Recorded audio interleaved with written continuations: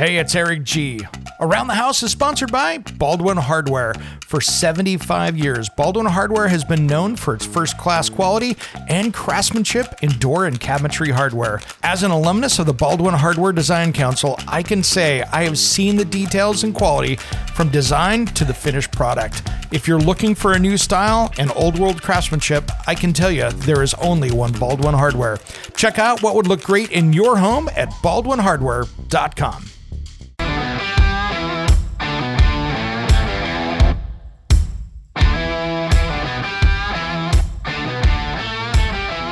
It's Around the House. Hardwired is always going to be more secure because a majority of Wi-Fi can be hacked. That's the reality of it. Once again, what's the person's intent? How much time are they willing to do it? But some of the older Wi-Fi devices, there are tools you can download off the internet right now that'll crack your Wi-Fi in minutes. So if possible, wired is better. But I think we all kind of live in a world where, especially if any type of home automation, it has to be, for the most part, wireless, right? You can't take, I don't know of any commercially available, right, to thermostats, for instance, that have, a network jack in the back of the thermostat. They're like, hey, set up your Wi-Fi. Like, there's not even an option. When it comes to remodeling and renovating your home, there is a lot to know, but we've got you covered. This is Around the House. Welcome to Around the House with Eric G. and Caroline B., your home improvement source every single week. Thanks for joining us. We've got a fun episode ahead here today. We've got Gary Salmon, from CEO of Black Talon Security. Welcome to Around the House, you, Gary. Appreciate it. Hey, Caroline. Hi, Gary. And then we've got a mutual friend who is also on our team here, Darren Broderson. Welcome to Around the House. Finally, we get you on the show instead of in the background. Yes, it's good to see you both. Darren. And Gary, of course. Well, I wanted to talk security for a couple reasons here, because I tell you what, Caroline's really great at opening emails that have attachments and getting hacked and sending them out to everybody else. Nice. So I got to call her on the carpet here first. We need to talk a little bit about home security as far as the emails and office and that kind of stuff goes, because we have a lot to learn over here on Around the House, it seems. Absolutely. So, Gary, tell us a little bit about, now I have a weird connection to both Darren and Gary, and nobody knows this. This is the secret, but we all went to college together. So this is our reunion / educational episode on Around the House. But yes, these two were both graduates at Muhlenberg College with me in 1994. Not to age us, but we don't look our age. So it doesn't matter. But anyway, and these two guys are like the biggest clowns. Caroline, I still have vivid images of all the bad things you used to. Well, we'll talk about those on today's show. Well, this is Around the House and not yeah. Frat House. I'm just talking about maybe like picking her off the floor or something like that, beach parties, fun stuff like that. It was all good though. It was all fun. Oh, we're going to go there, Gary. We're going there, Gary. I was picked off the floor a couple times too, so. All right. But, I've been found on a barroom floor a few times, so we'll keep those secrets locked up. There we go. I think we have a non-proliferation treaty here. If nobody's firing, then everybody's safe. No worries. We'll encrypt those messages, Carolyn. How's that?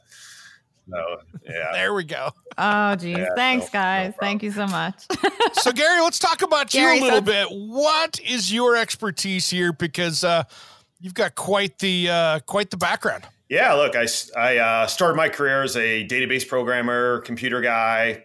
Kind of started from the dorm room of my college. Darren was one of my roommates. He remembers this. I was writing programming code. I think he and I even had a little business. Labels. Yeah, we had a little business, like a little side gig, side hustle as like sophomores in college. Right. So, so I really. Wait, what did you guys do? I didn't know that. Wait. We managed mailing. Remember that, Darren? We managed mailing lists for companies all throughout Allentown and sold them. The paintball. Yeah, paintball. All these different companies. Yeah, it was the weirdest thing. We had printers running in our dorm room 24/7, and our neighbors knocking and pounding on our doors on Saturday at 6 a.m. Yeah, we didn't have a lot of friends because of that. Yeah. Those were called dot matrix printers, kids. Yeah. I think Darren and I were the first people in college to have a laser printer in our dorm room also. So. Ooh, that's thousands of bucks back then. Yeah. So, anyway. I had a laptop, Gary. You'd be proud of me. A green screen and I had a laptop. floppy disk. Yeah. It was good times. remember the typewriters that like you had like one little like screen LCD and you could like see one sentence. And if you made a mistake, you could change it. Then you hit enter and you had to commit. And you're like, oh my God, I still had a typo. So start your whole damn paper over again. What the hell? I feel old now. Exactly. Yeah, no, I took typing class in high school, not computer entry. So yeah, I can the best class I ever took in high school. Oh, my teacher, he came in, he used to come in and we were first period. It was you started out in that. And he always had his coffee in his coffee mug, but 4 rows back, you could smell the whiskey in it. And that dude was always lit by about halfway through made the class pretty easy because he wasn't catching my typing errors at the end of the day. At least it wasn't shop class and he cut off his fingers or something. Yeah. Fair point. Anyway. So look, by trade, I'm a computer programmer. I've written millions of lines of code over my career, engineered multiple applications, many of them in the healthcare space. And then I segued to cybersecurity in the late 90s when I built out one of the very first cloud-based healthcare systems. We built this massive operation out of Westchester in New York, out of a data center here. And we had thousands of people running cloud technology in the late 90s to early 2000s before really anyone even knew what the heck the cloud was. And that was kind of my first introduction to security, where we had just installed some relatively new state-of-the-art security measures, because even back then systems were getting hacked. And I still remember to this day where we had installed the solution. My head engineer walks into my office. He's like, hey, we got a major problem. Our security system just locked out 2,500 users and everyone's down. So we started digging into it, and it was a legit hit. Like the system was attacked from an outside source. So we ended up calling the FBI, and they sent agents up to our office, and they started investigating it. Long story short, they didn't get into the system, but an attacker tried to breach it from Fort Lauderdale, Florida. FBI invested the whole case and ended up arresting him. And the guy spent many years in jail because of that attack. So that was my first wake up call. Wow, this stuff's real, right? You know, the risk that we could have had, we probably would have lost our business if he got in, because you're looking at, hundreds of thousands, millions of pieces of patient data that could have been exposed. But in the end, it all worked out. So I always had this interest, in security. I eventually got into some law enforcement as well. I still do that part-time. And if you look at what I do, it's kind of this combination, right? We're dealing with criminals all day long, right? We're dealing with the prevention of these criminals from gaining access to these systems.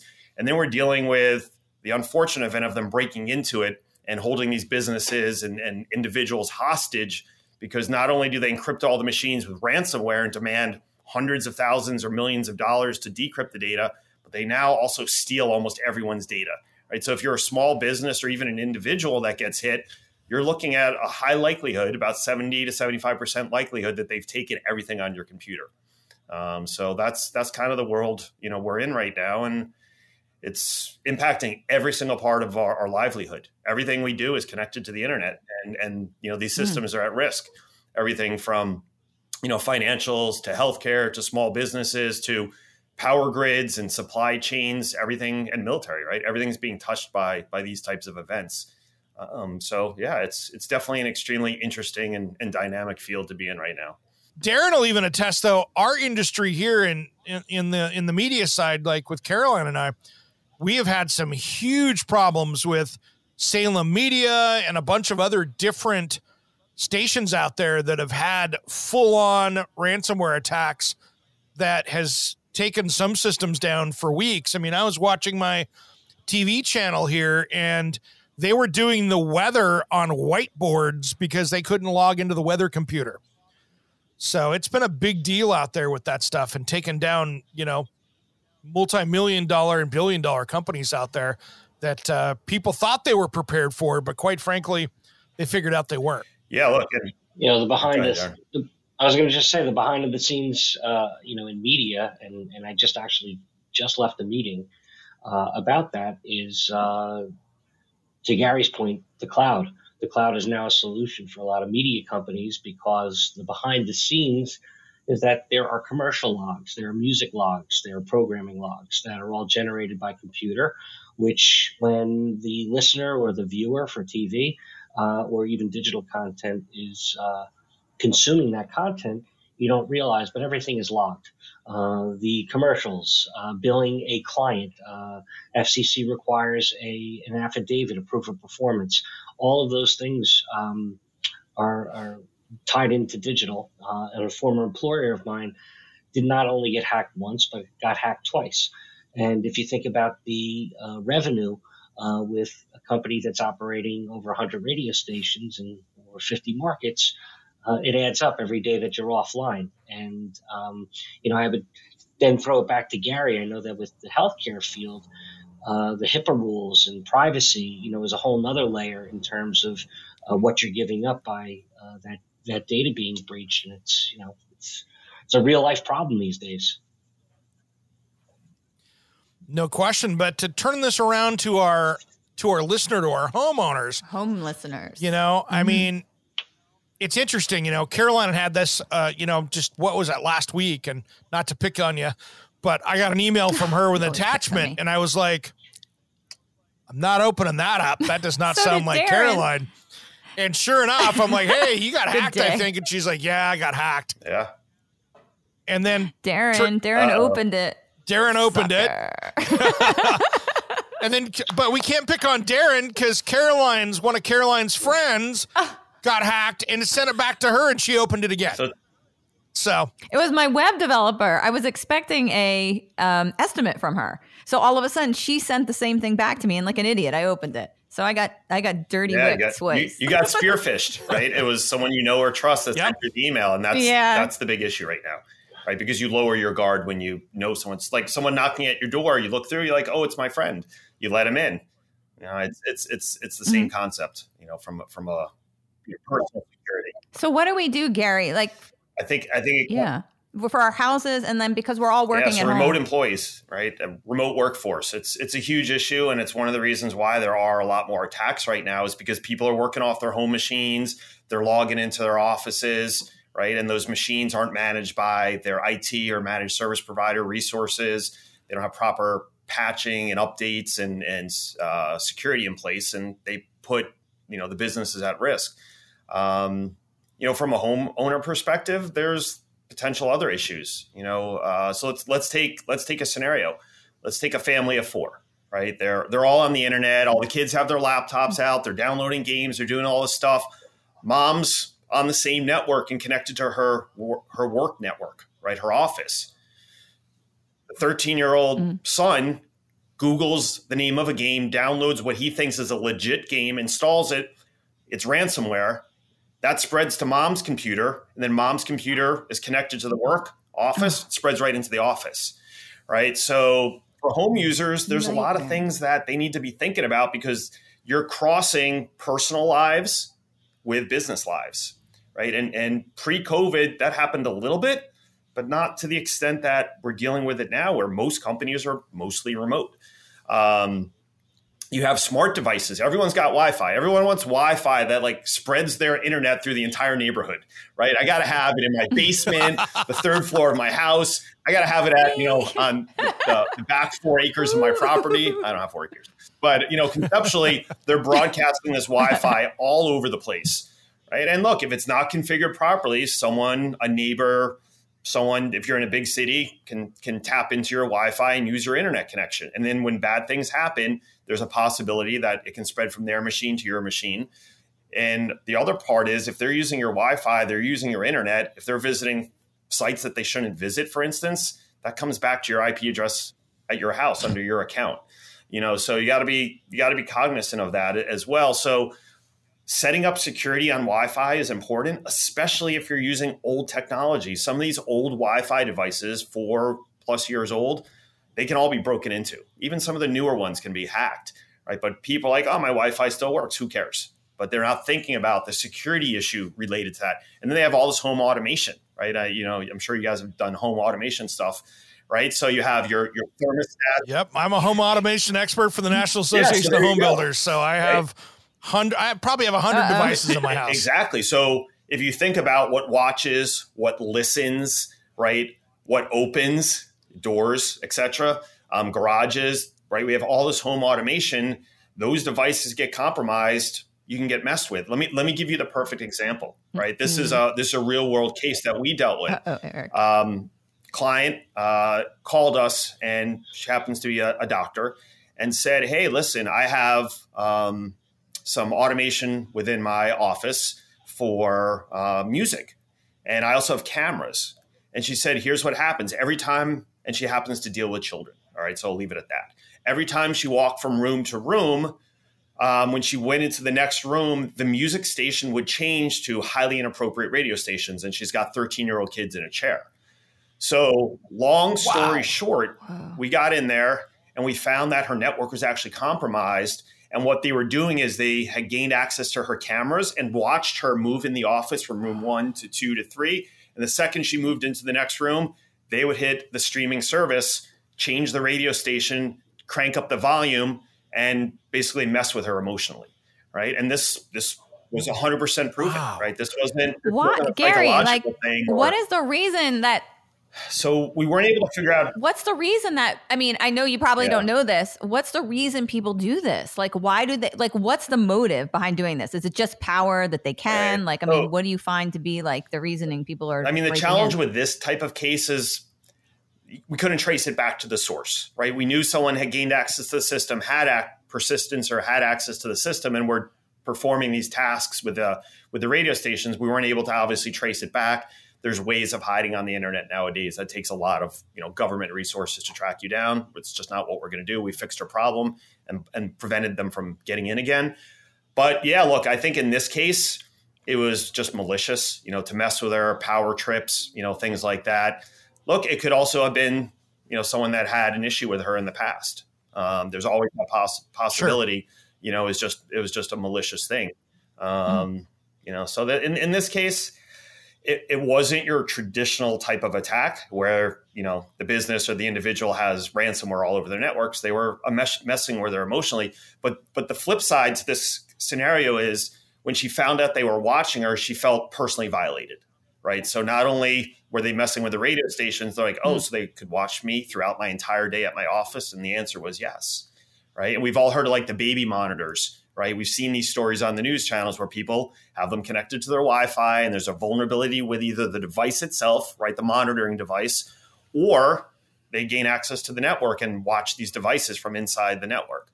Like, this is a huge invasion of privacy. And I think I wouldn't want that. You want someone watching what you're doing in your house, outside your house, listening, right, which may even be worse. That's a tough pill to swallow. And people have to think about when they put these types of technologies in their homes that there's risk, right? We can't be like, that comes from, a Fortune 100 company. It has to be secure, right? I have the best Wi-Fi out there. It has to be secure, right? These are the types of mindsets that get people into trouble, right? When they just make assumptions that I'm going to be fine. Look, the reality is in the cyber world, I'm sure everyone knows this, if it's connected to the internet, it's susceptible to an attack, right? Every company has... Sure. It's free game. It's free reign. Yeah, it's game on. You hook it up, you connect it. It's game on. Right, for the hackers. And sometimes there's systemic issues, right? There are companies that have Wi-Fi devices or modems that you plug your fiber connection in or your cable connection into. Those devices are systemically vulnerable, and there's hundreds of thousands or millions of them out there. And there will be notifications sent out that every single device out there is vulnerable to an attack, and they have to be patched. They have to be updated. So now you're like, I just have cameras kind of inside my house, but they're connected to my internet, but no one from the outside can see them. Well, if someone gets through your modem or through your firewall into your home network, it's game on for them, right? They'll be able to potentially access those types of devices. So a lot of people don't put... Eric, you're done. Yeah, exactly. Well, that's a good question. Gary, there's a good question here because, here's a good question for you.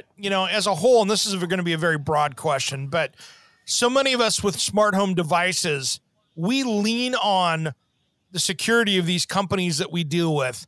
and I'm going to throw some just big broad names like Ring doorbell or, Alexa or any of these other devices that are. And I mean, I've got stuff that, I can unlock my doors. I can open my garage door. I can monitor my electrical system and all these other things. As a whole, how secure is the industry, or is it just company by company?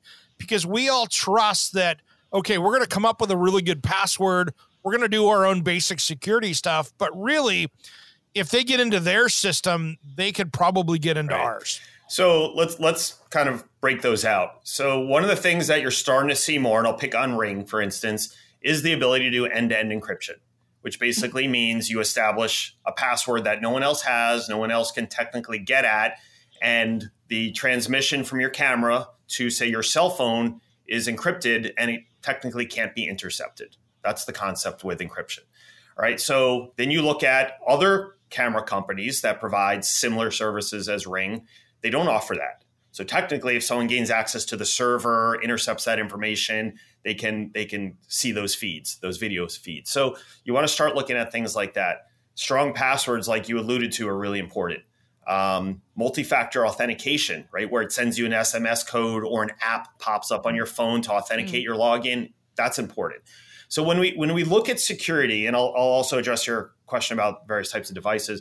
When we look at security is always a multi-layered defense, right? There is no single piece of software or single piece of hardware, regardless of how much money you want to spend on it, that solves this problem, right? So you can't just say like, I'm just going to use a 20-character password and my system's not going to get hacked. It doesn't work that way.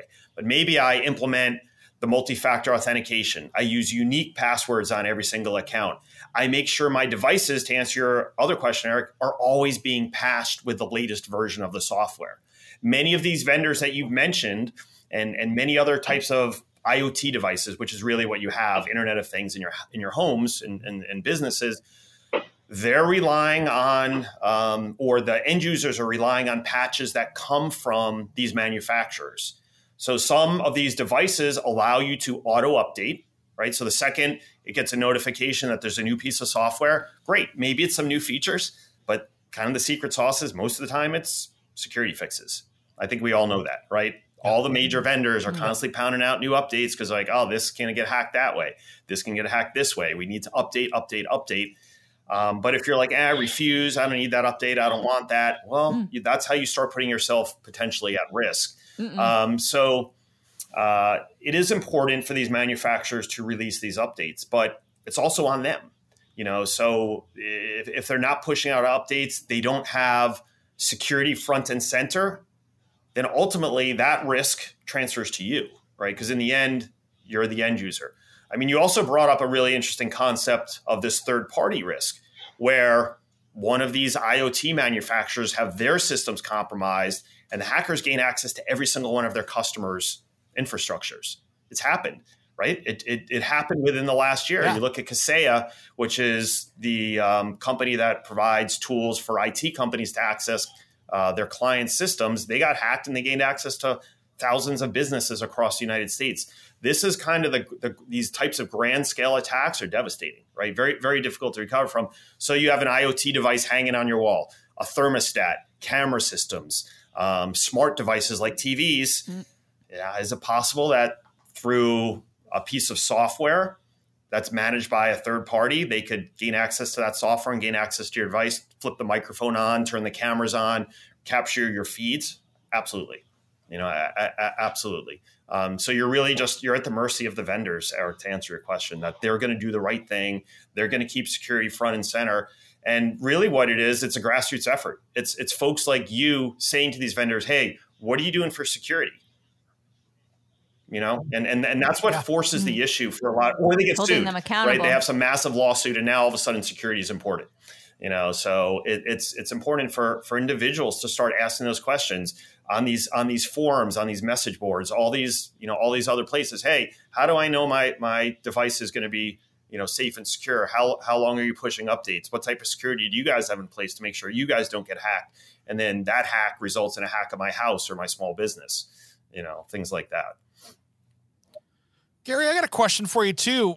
And I'll use Darren as an example. Let's say Darren's hanging out in Midtown Manhattan. He's moseying down the block, heading to a meeting, doing his thing. And, you've got your, let's say, Apple iPhone sitting there, and it's always looking for an internet connection, right? It's always looking for that Wi-Fi connection. And if you're paying attention on your phone, every time you go by someplace, it's trying to auto-connect to a Wi-Fi signal. Like, for instance, I'm on Comcast Xfinity as a thing. If I'm cruising down the street, it's looking for hotspots. And I actually turned that feature off on my phone because it was irritating, and I thought it was a security risk. Is something like that a security risk that you should be aware of with your phone? Look, anytime a device connects to unknown Wi-Fi, and that's basically what you're talking about, it could be a hotel, a restaurant, a store. Often those networks are shared networks. So now your device appears on a network with everyone else that's connected. So what I usually say is, if you don't need the Wi-Fi, turn it off, especially Bluetooth, right? If you're going to an airport, a hotel, a big city, you're traveling around, what the heck do you need Bluetooth for, unless maybe you have a wireless, earpiece? Turn that stuff off, right? Because these are the types of technologies that, if someone knows what they're doing, can potentially compromise them. I will tell you that for the most part, iPhones, even Android devices are locked down well, but nothing is unbeatable for the most part. So it's just like, I'm sure you guys talk about home security. You can put the little, $12, lock on the front of the door, and a criminal comes by and laughs and takes their heel of their foot and applies a little pressure with a kick, and the door flies open. Or you can put, a $500 top of the line deadbolt and an alarm system and a big barking dog, right? And it's the same thing with all these devices. We go back to kind of like laying the security. It's the same thing. So if you don't need the Wi-Fi because you're rolling around in 4G or 5G territory, why are you going to turn the Wi-Fi on, right? I mean, most people have unlimited plans, but yeah, look, in the Darren scenario, I would say turn that stuff off, right?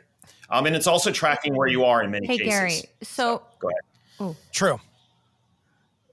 So, Gary, like, for example, I really like the smart locks for houses, right? Because I like the idea of not having a key. What's the danger there? Like, is it really not the best thing to do? I mean, is it still better to stick with a traditional key system than something that's a smart lock or, Wi-Fi activated or through your phone? I think it's a couple things. Those types of devices have a place, right? Especially with kids and family members and folks coming into your homes potentially to service them. Not having to give a physical key out to them, there's value, right? Because if that key is lost per se, someone can take the key and open it. It just goes back to what I said originally, which is any of these devices can potentially be compromised. But in the end, what's actually going to happen? Is someone going to roll onto your property with some pretty high-tech devices, right, and try and break into the Bluetooth signal and open your front door? Well, I guess if they want in bad enough, that's a possibility. I think your bigger risk is your actual account, right? That account you use to manage those devices, right? You go to the website, slage.com for argument's sake. You create your account, right? You can manage it there. You can change passwords and all that stuff. If you don't lock that account down properly with, unique, strong passwords, right? Don't ever use the same password on that website you use anywhere else. Use a minimum of like 14 characters and numbers. And then use multi-factor authentication. Like, that's probably more of a target than some dude rolling up with some high-tech, Bluetooth cracking tools, right? Look, it's possible. Like I said, if you're a big enough target, they want to take off with Carolyn's plane that she lands in her backyard. I mean, you got to protect the Learjet, right? My Jag.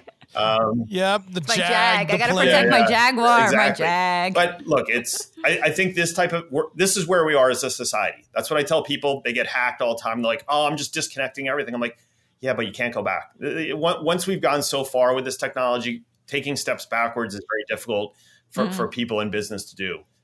So the best bet is to do your best to protect it. And I think, Eric, one of the things that we all have to think about is, and this applies to home users also, a terminology called attack surface. So I think Carolyn's idea is perfect, right? Related to attack surface. She's got this Bluetooth lock that opens the front door of her house. And she's thinking, and I don't mean to be talking for you, but I think conceptually she's thinking, well, how can someone walk up to my door and hack this thing and get the door to pop open?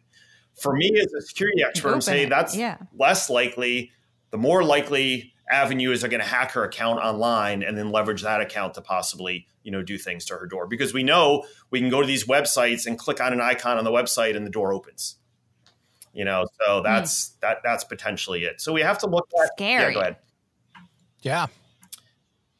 Yeah, that makes sense. I mean, go ahead, Darren. Darren wanted to say something had a question, too. so I want to go with Darren. I was going to just ask. I think I'm definitely not Mr. Tech savvy. I think even chatting about it now, I feel like I'm a beginner. But Gary, what would be the best way? You're talking about having unique passwords for unique sites. What's the best way these days, aside from scribbling it on a notebook that you stick under your bed? What's a great way to manage passwords? And then, they say to change passwords every amount of time. What would be your layman's nickel tour of doing that? So there are some amazing tools out there. I think Darren nailed it, right? How do we deal with all these passwords? Because in the end, what do? We're like, well, I'll use this password for this bank, and this bank. And then for my Amazon, I'm going to use this password. It's impossible. Yes. I would say most of us probably have 100 different accounts we manage through everything. So, exactly. and I'm going to answer Darren's question in a second, but let me help you understand where there's risk. So Carolyn uses the password. I like, home improvements is her password, right? I like home improvements is her password. And she logs into a bank using that password. That bank is compromised. They steal her username and her password. Then they take her username and password and load it into a hacking tool called a credential stuffer. And the credential stuffer will take Carolyn's username and password and go out to hundreds of the most common sites and insert her username and password into all these sites. Carolyn. Oh, no. Yeah, so Carolyn was at, ABC local bank. It gets hacked. She has, for argument's sake, an Amex card. She uses the same password for the Amex. They load in the credential stuffer. They hit Amex. They're in her account. So to Darren's point, how do we create? And then she calls Gary and says, Gary, what do I do? I think I've had That's what's happening. Exactly. Yeah. Gary, can you fix this, please? We're friends, right? You're not going to charge me. But to Darren's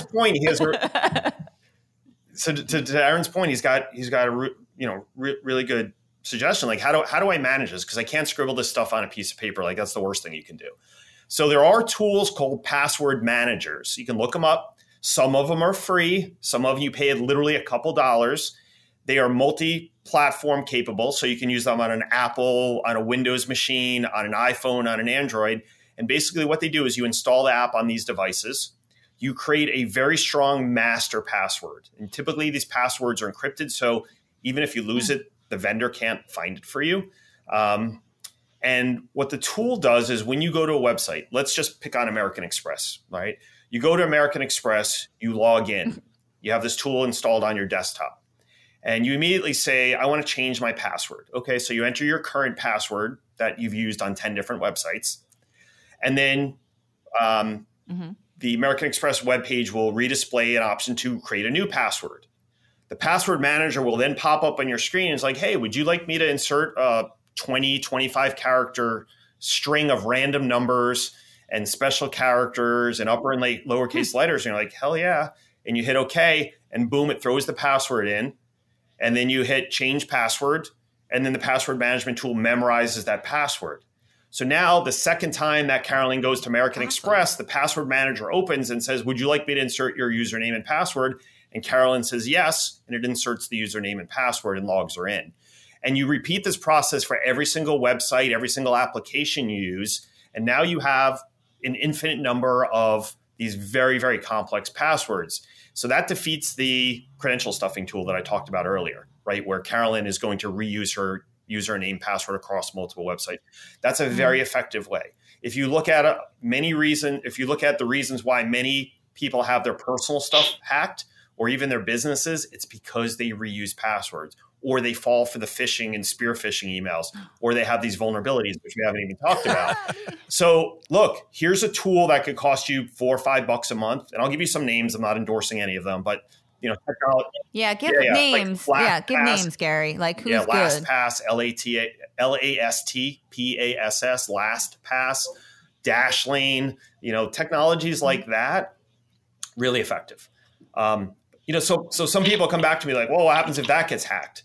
Look, the reality is, as far as I know, there's only ever been one compromise of those accounts. But what I always say to everyone is it's way more likely that your current passwords get stolen and reused on different websites than it is for the password tool to get hacked. Makes it harder. I mean, you just don't want to make it easy for them to get in. It's common sense. Like, make them jump over this hoop, run through this fence, do this. If they're going to hack you, at least give them a run for their money. Like, just don't hand it over. That's the thing. You got to stand up for yourself. You got to fight back, right? And that's the reality. See, what I did is this was my little brainchild, which is also susceptible, but I have different passcodes for the level of security that I care about. If it's an app where it's a rewards code, I've got some dumb passcode that I use for all those where it doesn't have my financial information in it. It's just, hey, I got this, got that.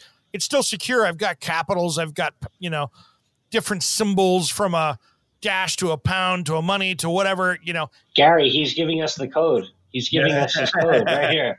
I'm socially engineering him and he doesn't even know. I'm busting it. Yeah.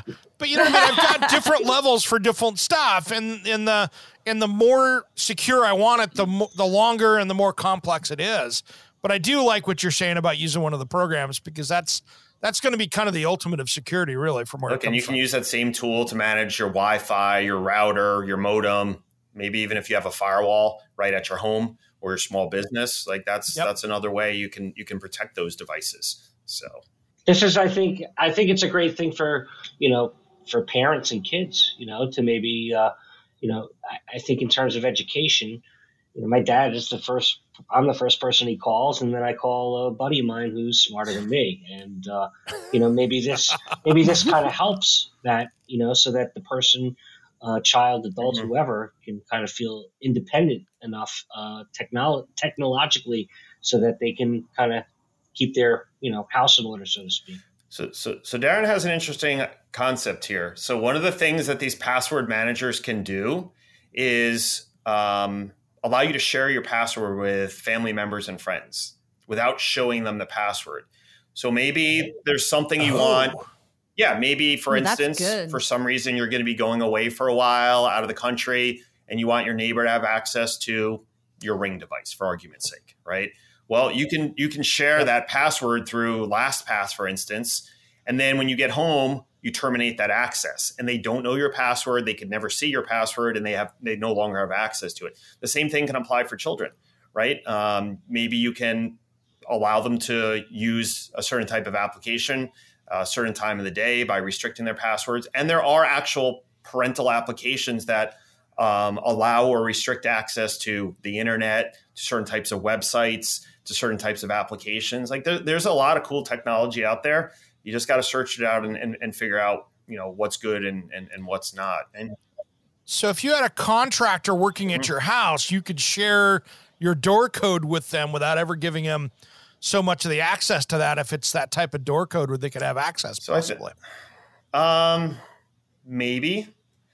Yeah. Maybe, so, depending on the code. It depends on the application. It wouldn't work on mine. It wouldn't work on mine because mine, I have to actually physically touch in a code. Yeah. I have to physically punch it in, which is a lot different. Yeah. But I can also use my phone to do it, so I don't know if that would work. So yeah, it depends. Some of these entry devices allow different levels of access into them. So someone may only be able to, punch in a code. Another level access gives them admin access to control who can and can't enter a code and rescind that access. So yeah, technically, that's why I kind of said maybe, with these password managers, you could potentially give someone temporary access to those apps.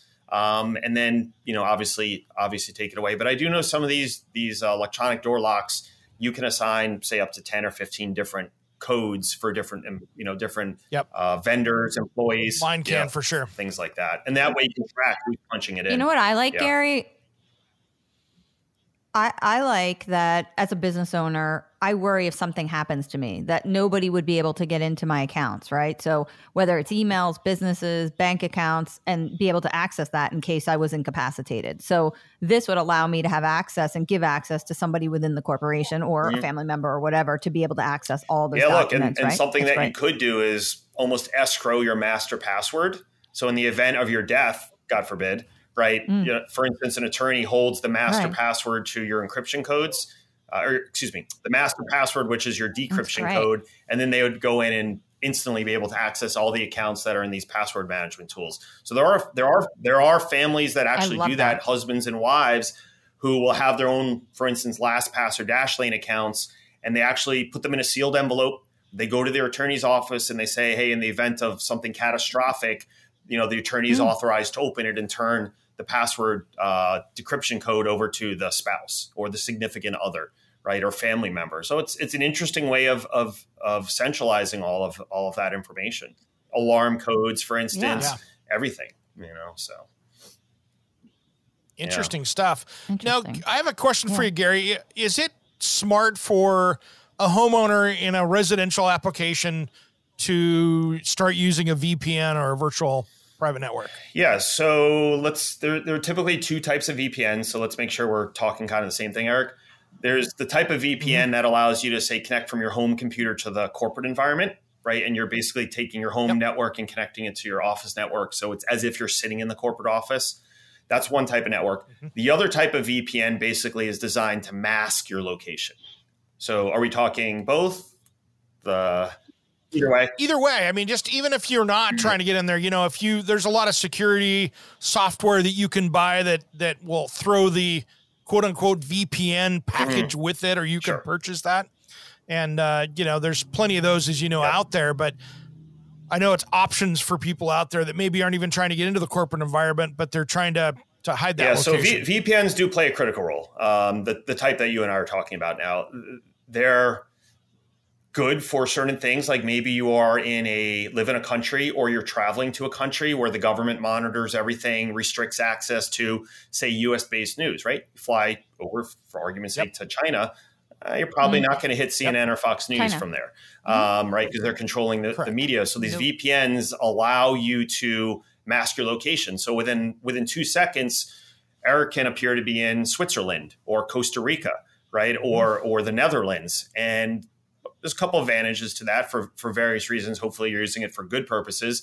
But you can limit or basically restrict what your internet service provider tracks about you, right? So they're not going to typically be able to see what websites you're visiting, things like that. That doesn't mean it's untrackable. It just means, you know, someone like that probably can't. It also typically limits the types of ads that are going to be delivered to you. Obviously, your computer itself could still be cookied, and it keeps track of, you know, I like pink sneakers, right? So now every time you go, you know, to a store, it's pink sneakers. Yeah, right. It's interesting how that works. We have that a lot. Facebook, Instagram. Yeah, Caroline and I will be researching something for the show. And if I go look at Sub-Zero refrigerators to see what the new feature is on the new model, I've got 10 days of Sub-Zero refrigerators showing up on everything that I look at for the next 10 days. It's definitely interesting in terms of how they track us from a marketing perspective. Every website you go to, right, what you search for, that's all being delivered back to you. I mean, everyone jokes like, oh, my app's listening to me. Okay, there are some of those that do that, but typically it's your search behavior, you know, the types of things you're looking at, you know, and but the VPNs help. Eric, help. One second, Caroline. The VPNs do help limit some of that. It does kind of mask your location. So there are some benefits to it.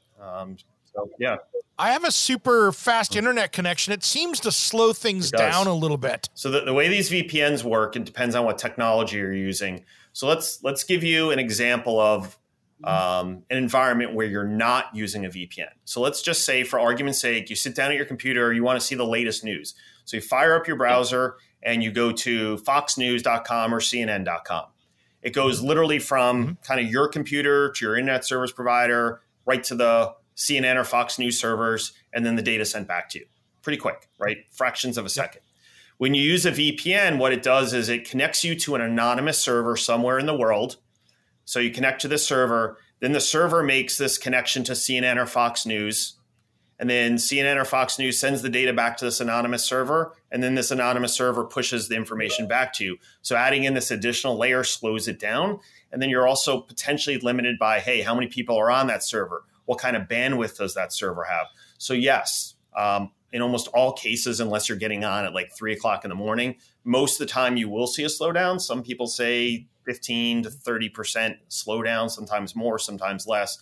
Right. So you once again, you're balancing, security with, efficiency. So, but yeah, look, there's definitely reasons why you want to do that. And another interesting thing is if let's just say for argument's sake, you're going to Germany, you can connect to a server in Germany. And whenever you go to websites, if you speak German, they're all delivered in German because the website recognizes that you're geolocated in Germany. And it's going to send you the web page in German versus, oh, you're in the United States, I'm going to send it to you in English if it has that capability. So there are some advantages to using them as well. So, and you're seeing that in retail stores. Like, for instance, I looked up something at Home Depot the other day, ran into Home Depot, and I was like, what aisle was that on? Because it was a weird little product. And so I grabbed my phone, and it's in store mode. It says you're now in store mode, and it's giving me directions on how to get to what aisle from where I'm standing, and it's giving me arrows to get to that area in the store. It's saying make a right, and it's map questing inside the store. Interesting. Yeah, I haven't seen that yet. Very cool, though, right? If you're into that, right? Some people love technology, and anything that is cutting edge and is interesting and helps them get in and out of the store more efficiently, have at it. Other people don't like that's being tracked. Yeah. Yes. So Gary, how do we keep our anonymity? How do we search sites, not letting people know we're there, not getting ads if we don't want it? And then I guess too, you and I joked about it, but say somebody wants to visit a site that maybe isn't, a little different. Yeah. What, Yeah, a little secret site. I don't know. But anyway, they want to, how do people do this and protect themselves and not have to get a million ads and, no problem. Not so what I always like to say is, unless you really, really, really know what you're doing, it's not impossible, but it's difficult to be completely anonymous. So let's look at a couple different technologies. So first is the VPN. That's an effective technology, but keep in mind stuff is still stored in your browser. Take a look at a alternative to Chrome called Brave. I think it's brave.com. It's a type of browser that purports to be more not only secure, but it blocks a lot of the tracking capabilities that these websites have. It informs you, hey, this website's trying to drop all this stuff on your computer. Are you cool with it? You can do certain types of like incognito modes that even if it does drop a cookie, the second you close it, it's not tracking you. You can use a different search engine called DuckDuckGo instead of Google.com. Yep, that's a popular one. Yep, DuckDuckGo. Once again, says that they're completely anonymous. So, maybe a combination of DuckDuckGo and a VPN may help, limit what someone can know or track about you. Keep in mind that nothing's 100%. If someone wants information and they have enough resources, they're probably going to get it. So, DuckDuckGo is another good way of doing it. But look, the cookies that these websites drop on your computers, that's ultimately what's typically tracking you and your internet service provider. Some internet service providers will sell your website history, to vendors who then sell it to other companies to target you directly. So if you're a person who constantly looks up clothing and shoes or tools, right? There are marketing companies that will buy that data and be like, oh, this is a tool guy. Hey, the company that starts with M and the company that starts with D, right? They're going to be like, oh, yep, send that data over. I can directly target him or her. And there's tremendous value there. It's no different than old school media where, Darren knows this better than all of us, right? You got to be on the right radio station or TV show to get your correct target audience, right? All of a sudden you're looking for, a very conservative group of individuals that are between the ages of 21 and 40, and you're actually taking an ad out on people who are extremely liberal that are 60 to 90, for argument's sake. You're missing the wrong target market. So anyway, we're off topic a little bit, but conceptually, the selling of this information is really where the value is, with being And Darren's over there saying, Darren's going, don't help my people. I'm trying to sell digital ads. Don't try blocking them. No, I actually, you know what? I'd love to hear Gary's take on it from the technical perspective. But, you know, the technology exists now because I sell it, that, you know, your device, you know, has a unique ID. And your ID on your device gets... again, Gary, maybe you can tell us how it gets connected, but it's connected to it knows your email, it knows your browsing, and the user experience. Companies can now follow you and know that you went into the store, geofarming, geofencing. So, you know, this device that we all take with us, it's kind of like that diary that I think companies tap into. What's a good practice in terms of, you know, hiding, guarding, shutting off on. You talked about the Bluetooth and Wi-Fi, but so as privacy becomes more and more of a concern for people in the United States, right? Europe's years ahead of us on privacy. That's the reality. Like GDPR, they're years ahead. But now what you're starting to see is we have these global companies. Look at Google, look at Apple. They're being forced to disclose all of the information they have on all of their quote unquote customers or users. So, you know, you can actually go into these platforms now and start turning off a lot of these tracking.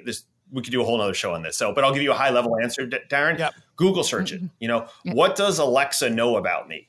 And believe it or not, you can go into Google's website now and actually hear the recordings that they have about you, right? You could hear like a conversation you're having, you know, with someone in your house, or that conversation that, hey Alexa, what's the weather forecast? So they're going to take that voice print and store it up in Google. So you can go in there, listen to these and be like, delete, you know, and take all of those away. Look, the geolocation, Darren, look, that's a powerful marketing tool. And you go to the Javits Center for a trade show, the auto show, for instance, right? Maybe the major auto manufacturer, I'm like, hey, I want to geolocate around the Javits Center in New York City, and I want to deliver ads on my 2023 vehicle, right? And I want people to show up at my booth to look at this concept car. Look, that's powerful marketing, all right?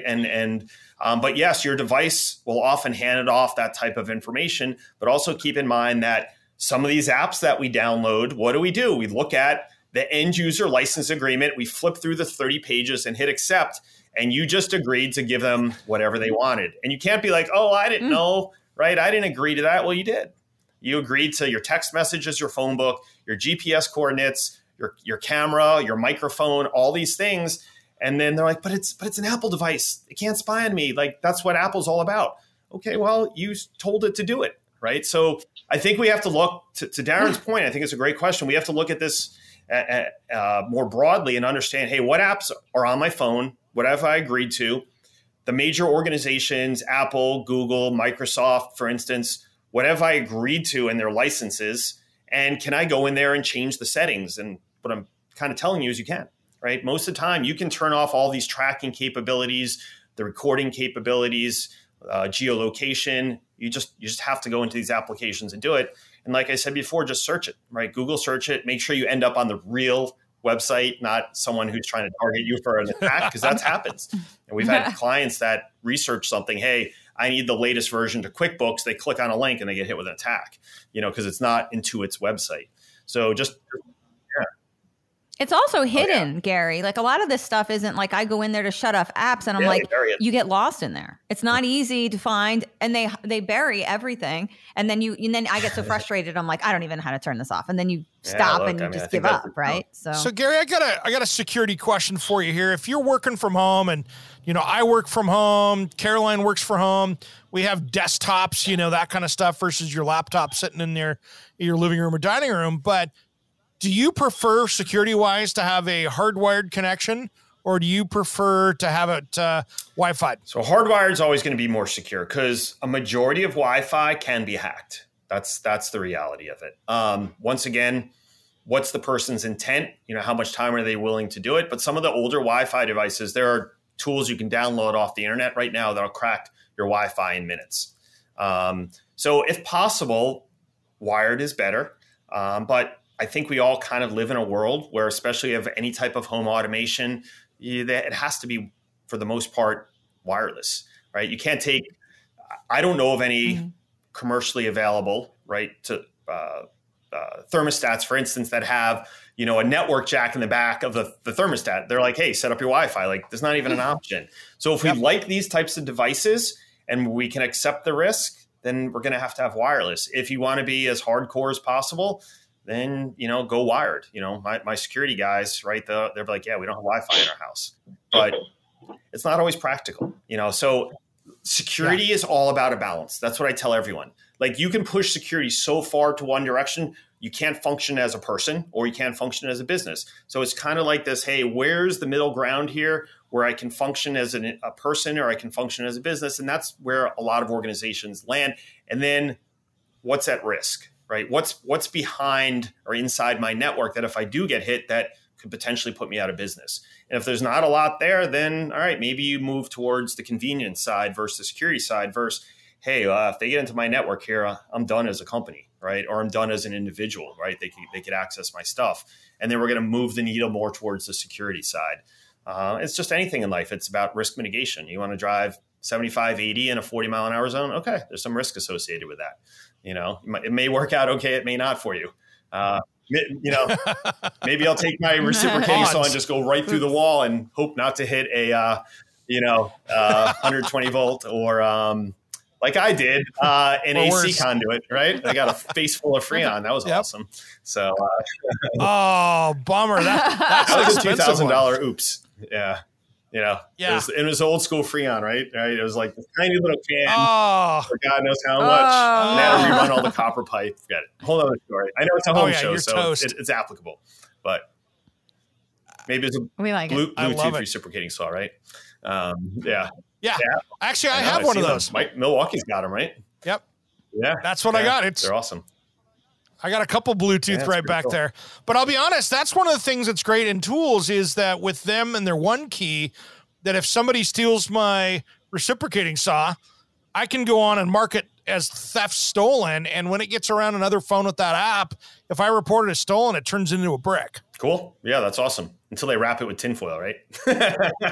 Exactly. Well, actually, it's because it's got a computer in it. So then what happens is that usually, most likely, that thief will go into the Milwaukee Service Center and go, hey, I want a new one because this one quit working. And then they plug into the computer and go, oh, that's Eric G. saw that was stolen here on this date. And we're going to return it to him. Meet the sheriff outside, right? Stolen. Yeah. Exactly.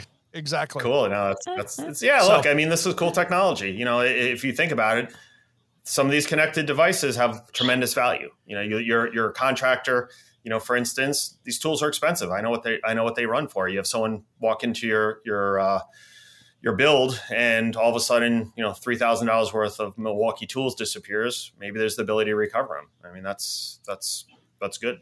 Some of that stuff that happens too with those is a great example is that you're seeing contractors, you know, their employees, maybe you're working on the weekends, doing side jobs, using their work tools, and they can geofence those things on the weekend. So when it leaves the employee's address, they can actually, hey, it left home. Where are those tools going? Mm-hmm. And they can actually track where the tools went. So if they're working them on side jobs, they can actually track the hours on the tools and stuff. Send them a bill, right? Tool rental. Yep, absolutely. So what other tips did we miss, Gary, with this, you know, with some of these things here? I mean, emails are always a problem. That's probably the easiest way for people to get access into the system, right, is just through a phishing email. Yeah, so a couple tips. Learn about cybersecurity awareness, right? So CISA, which is a government agency, they put out a ton of really strong documents on how to identify phishing and spear phishing type emails. Look up those resources. It's all free. You know, that's a big win. Any type of account that you log into, go onto Google and say, how do I enable multi-factor authentication for chase.com, right? And a document will come up and it'll show you how to do it. Enable MFA. MFA will defeat a majority of attacks. It's pretty hard to get around MFA. It's not impossible, but it's going to take some pretty significant skills or someone being stupid and authenticating when they shouldn't have. So that's a win. Social media is another big entry point. A lot of folks do not have MFA enabled for their Facebook or their Instagram accounts. Once again, go to those platforms. It takes you a couple minutes, turn them on. So if someone steals your username and password, what's going to happen is your phone's going to light up, be like, who the hell's trying to log into my account, right? So you're going to know instantly, and you just deny it. So that's definitely a big win. The password managers, which we talked about.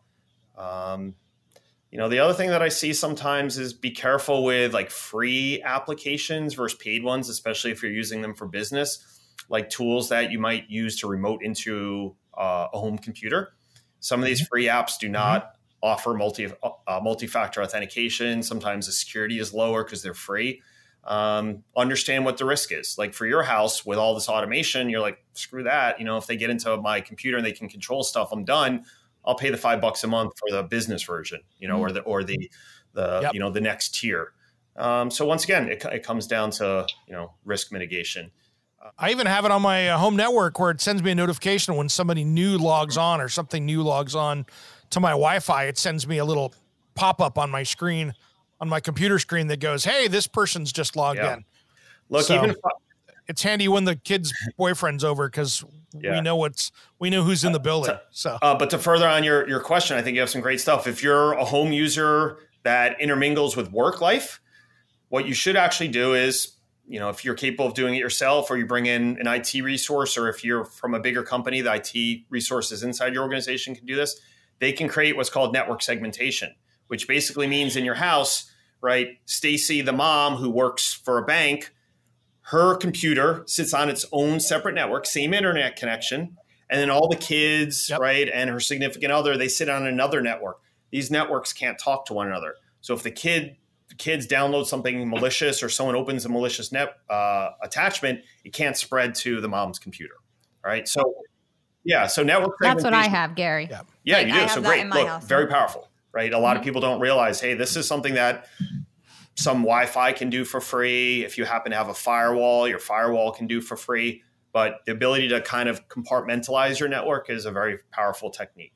Firewalls, most modems that you get from your internet provider have either extremely basic firewall capabilities or none whatsoever. So you can roll into, name the brand of stores like Staples or any of these, and go, Best Buy, right? Thank you. And get yourself maybe a cheaper firewall. It's not going to be, a business grade, but look, a properly configured firewall is very effective, right? To add an additional layer of protection. So once again, what's your risk? What type of devices do you have? What type of automation do you have? And think to yourself, hey, if these things get hit, what does this mean for my home? What does it mean for me personally and my business? And then you make decisions off of that. So, getting yourself a firewall and configuring it properly. Look, if you're a business, any type of small, medium business, you need to think about security differently, right? I think the biggest mistake that I see from the business perspective, because I'm sure you have business executives on listening to your show as well, they all rely on their IT company for security. And IT companies are really, Carolyn's raising her hand, like, who gets that? IT guys and women are great at like fixing computers and keeping you up to date, but they're not security folks, right? And I think the best analogy for your show is, right, the plumber's in, hooking up a new toilet for you, and you're like, hey, can you go and do my electrical panel for me, right? You're in construction, right? And the plumber's like, yeah, what the hell? I've watched the electricians do it. I don't need to be licensed. I stayed at Holiday Inn Express last night. Are our plumbers critical? Absolutely. Are electricians critical? Absolutely. They play very different roles. So the reason why businesses fail is they're trusting the person that fixes their computers to implement proper security. And just in the real world, it doesn't work. Right. So, look for cyber firms that can come in and harden your business. Now, there are also people who, may be high value, for instance, or have valuables in their homes, or, they're in a high risk, business. They may need to consider, securing their networks as well. We have people who manage family owned investments, right? Family offices, they're called. Mm-hmm. You have people who do a lot of stock trading, either for themselves or, for a select group of high net worth customers. They work from home. Look, they have tremendous risk. If they get hit, they could potentially cause some type of issue with accounts in the millions of dollars or more, right? So I think we have to realize that security is not just for large companies. It really applies to anyone in business or certain people who work. home. Yeah. Definitely. Home. So, life. Gary, before we go, how would somebody track you guys down to, help with their security, whether it's their home or office or business or whatever they got going on? Yeah, so you can hit our website. It's Black Talon, which is TALON security.com, blacktalonsecurity.com. There's links there to hit us up, phone numbers, things like that. That would be the best way to do it. So find us online. So we're also on Facebook and Instagram and all that good stuff. Gary Solomon, CEO of Black Talon Security. Thanks for coming on today, brother. We appreciate it. We will have you on Gary. again to dive in and go down this rabbit hole even further next time. And of course, Darren Roderson, thanks for coming on, my friend. You are a friend of Around the House, right, Caroline? He is. He's more than a friend. He's our business development director. So if you want to advertise on Around the House or be a part of our family and come on and get your message out there to an audience, and Darren's your guy. So get in touch with Darren at Around the House. You got it. All right, guys, thanks for coming on today. I'm Eric G. And I'm Caroline B. And you've been listening to Around the House.